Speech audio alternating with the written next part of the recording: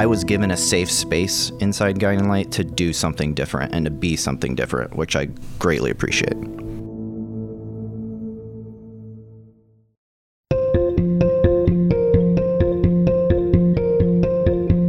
And hi, this is Casting Light, a podcast from the folks at Guiding Light. I am Phil Tower. It's a pleasure and honor to bring you every episode of this podcast, stories of recovery and hope. And may I just take a second to talk to you about Guiding Light. A lot of people hear Guiding Light, really don't know what it is. Guiding Light is a place that provides men a warm bed, hot meals, and a safe place to stay, away from the hardships and the temptations of the street. Guiding Light is designed to help men find new, well-paying jobs and provide the tools, clothes, and transportation needed to be successful. We also offer men the chance to shed their addictions, embrace sobriety, and reconnect with loved ones. And amazingly, there's no cost to the people who go through this very impactful program. On average, it's about $1,400 a day to run all of the programming here at Guiding Light. That breaks down to about $100 per person per day. What's amazing about that, there's no cost to any of the men here, but that's where you, our listener, hopefully soon to be donor and supporter of this wonderful ministry at Guiding Light, that's where you come in. You can give a man a hand up versus a handout by making a secure donation anytime online at guidinglightworks.org. It's really easy, guidinglightworks.org. And I love hosting this podcast because I get to talk to amazing people.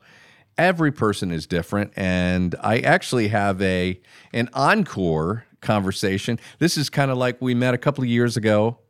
We met in studio for a weekend program on the radio, and then here he is in front of me again.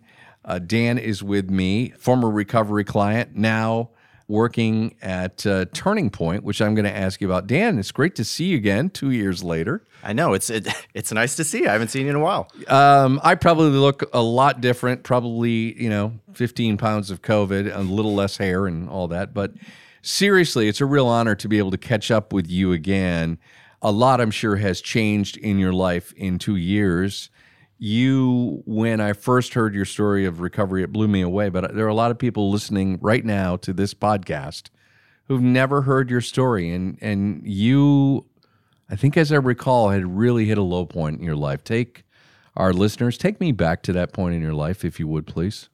Yeah, so, I'm 29 years old right now.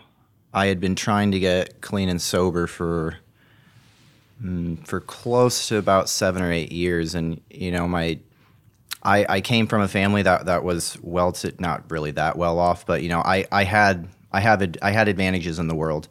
I had loving parents. I had a lot of things that a lot of people didn't, and I continually found myself in the same space and the same places around the same people, and I did the whole jail thing, I did the whole rehab thing, I did the whole detox thing time and time again.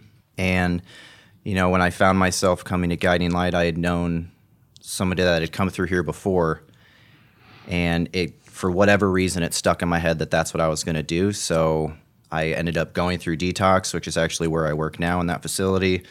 Had to turn myself into jail before I could come to Turning Point because I had absconded from probation, so I needed to take care of my legal worries before I could come in. Mm-hmm. And Guiding Light was the first thing that I truly committed to, and that I said I was going to finish. And it was amazing. When I talk to people in the program now, I let them know that I was given a safe space inside Guiding Light to do something different and to be something different, which I greatly appreciate.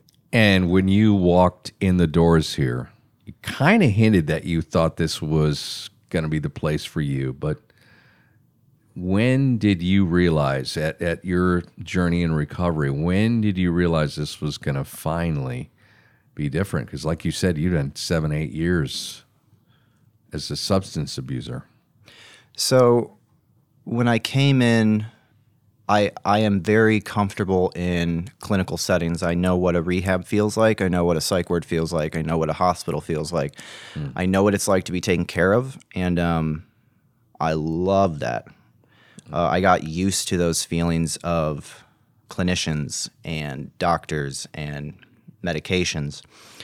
when I came into Guiding Light, I was very, very scared. And I usually wasn't scared going into rehabs or situations. I remember that, I didn't have anywhere else to go. And I always had a backup plan. When I came here, I didn't have a backup plan.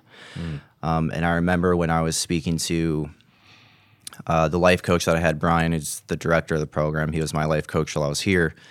I wanted him to tell me, you need to do A, B, and C, and you'll do better, and you'll be better, and you'll be fine. And he told me, I have no idea you are your own person. You have to make those A's, B's, and C's yourself. Like, I can't live your life for you. And that was the moment that I started making decisions for myself and having some agency in my life. Like, it was those first few weeks that I was here that I decided to listen and then not blame everyone else. And it was the first time I found out that I had some agency in my life, which was a very new concept to me. That's pretty powerful because you finally, which I think there are a lot of men and women much older than you, Dan, who don't think they have to listen to people, and they're self-centered, narcissistic. That's a pretty powerful thing. But I want to go back to what Brian, your life coach, told you. There are a lot of people who, the self-help book industry is a billion-dollar industry. Everybody's searching for that 5-step plan to make $1 million or to be successful or to lose weight. And what an enlightening thing to be told, no, Dan, you got to figure this out on your own. And you did it. I'm a firework person. I want big and exciting things to happen 24/7. And I love that. I don't know where, like, in my upbringing, that someone forgot to tell me that that's not how life works. And drugs and alcohol were that for me too. It was extremes. I was extremely high, I was extremely low, and I never knew how to be in that middle. And in order to get to that extreme high, I needed to take something, and it would happen.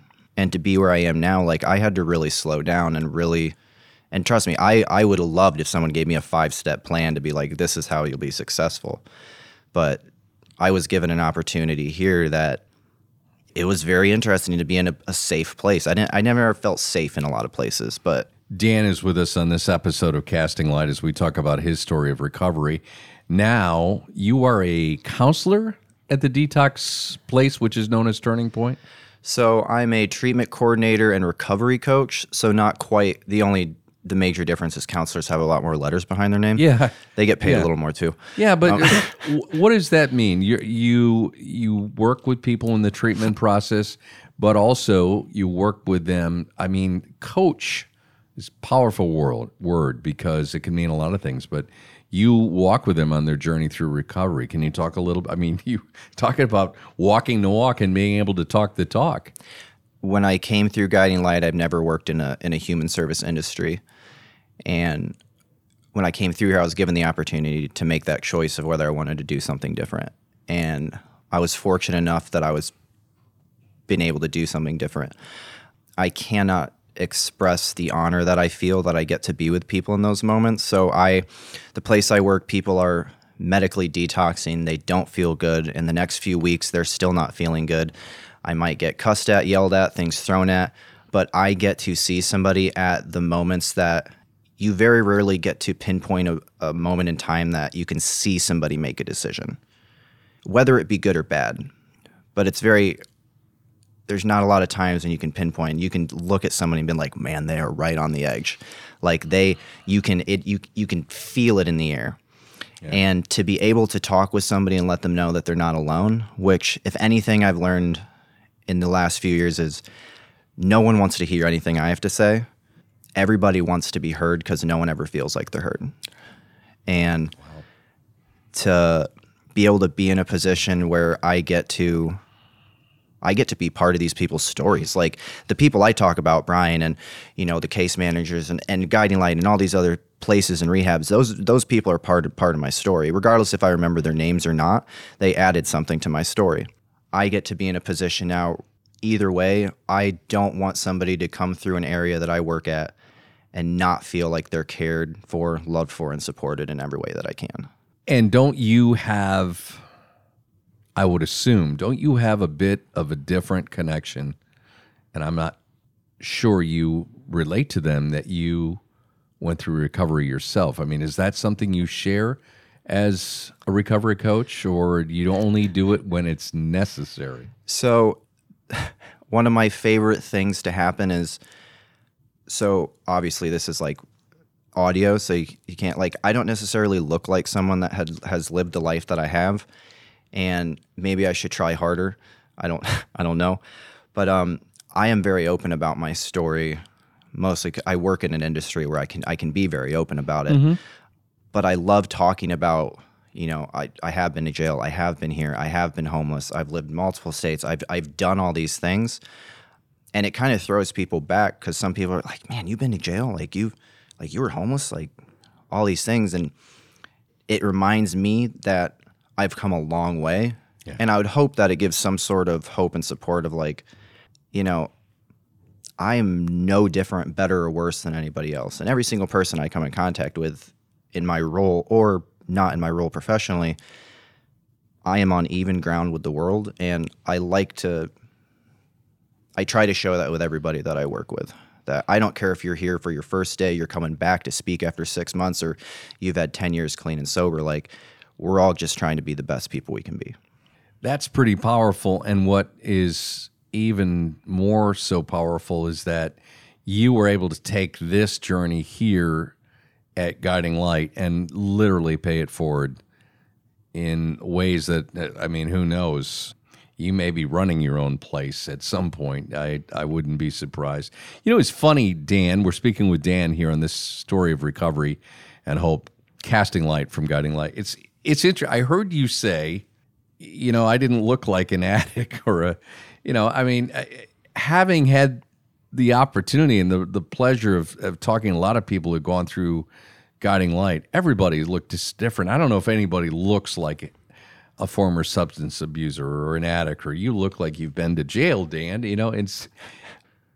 You just look like someone who's enjoying life, who feels blessed, who feels really grateful to do what you do, which is an incredible blessing.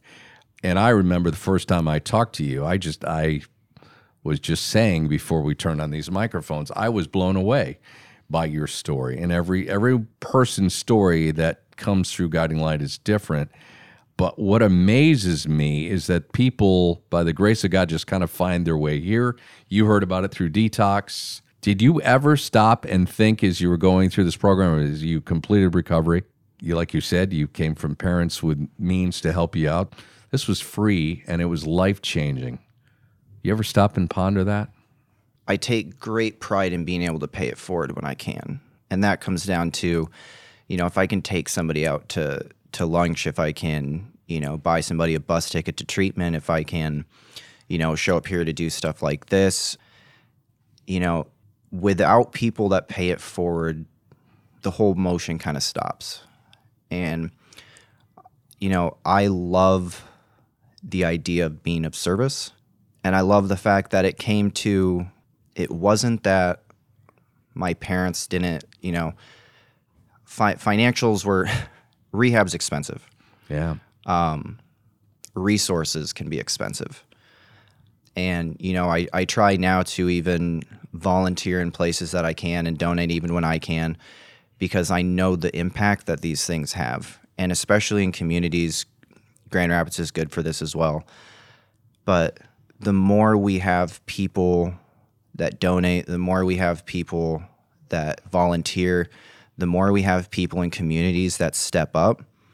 Like, look, I love a doctor and everything, and a doctor has a lot of information, and I need a doctor. When I get sick, I need a doctor. When I need counseling, I need a therapist. But when I needed somebody to meet me where I was at, I needed organizations like Guiding Light and just community resources. These are the people that know where I'm at.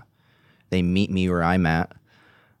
And it has blown me away, because trust me, I used up all my opportunities for financing through my parents for the all. I've been to some nice places. I remember that part of your story.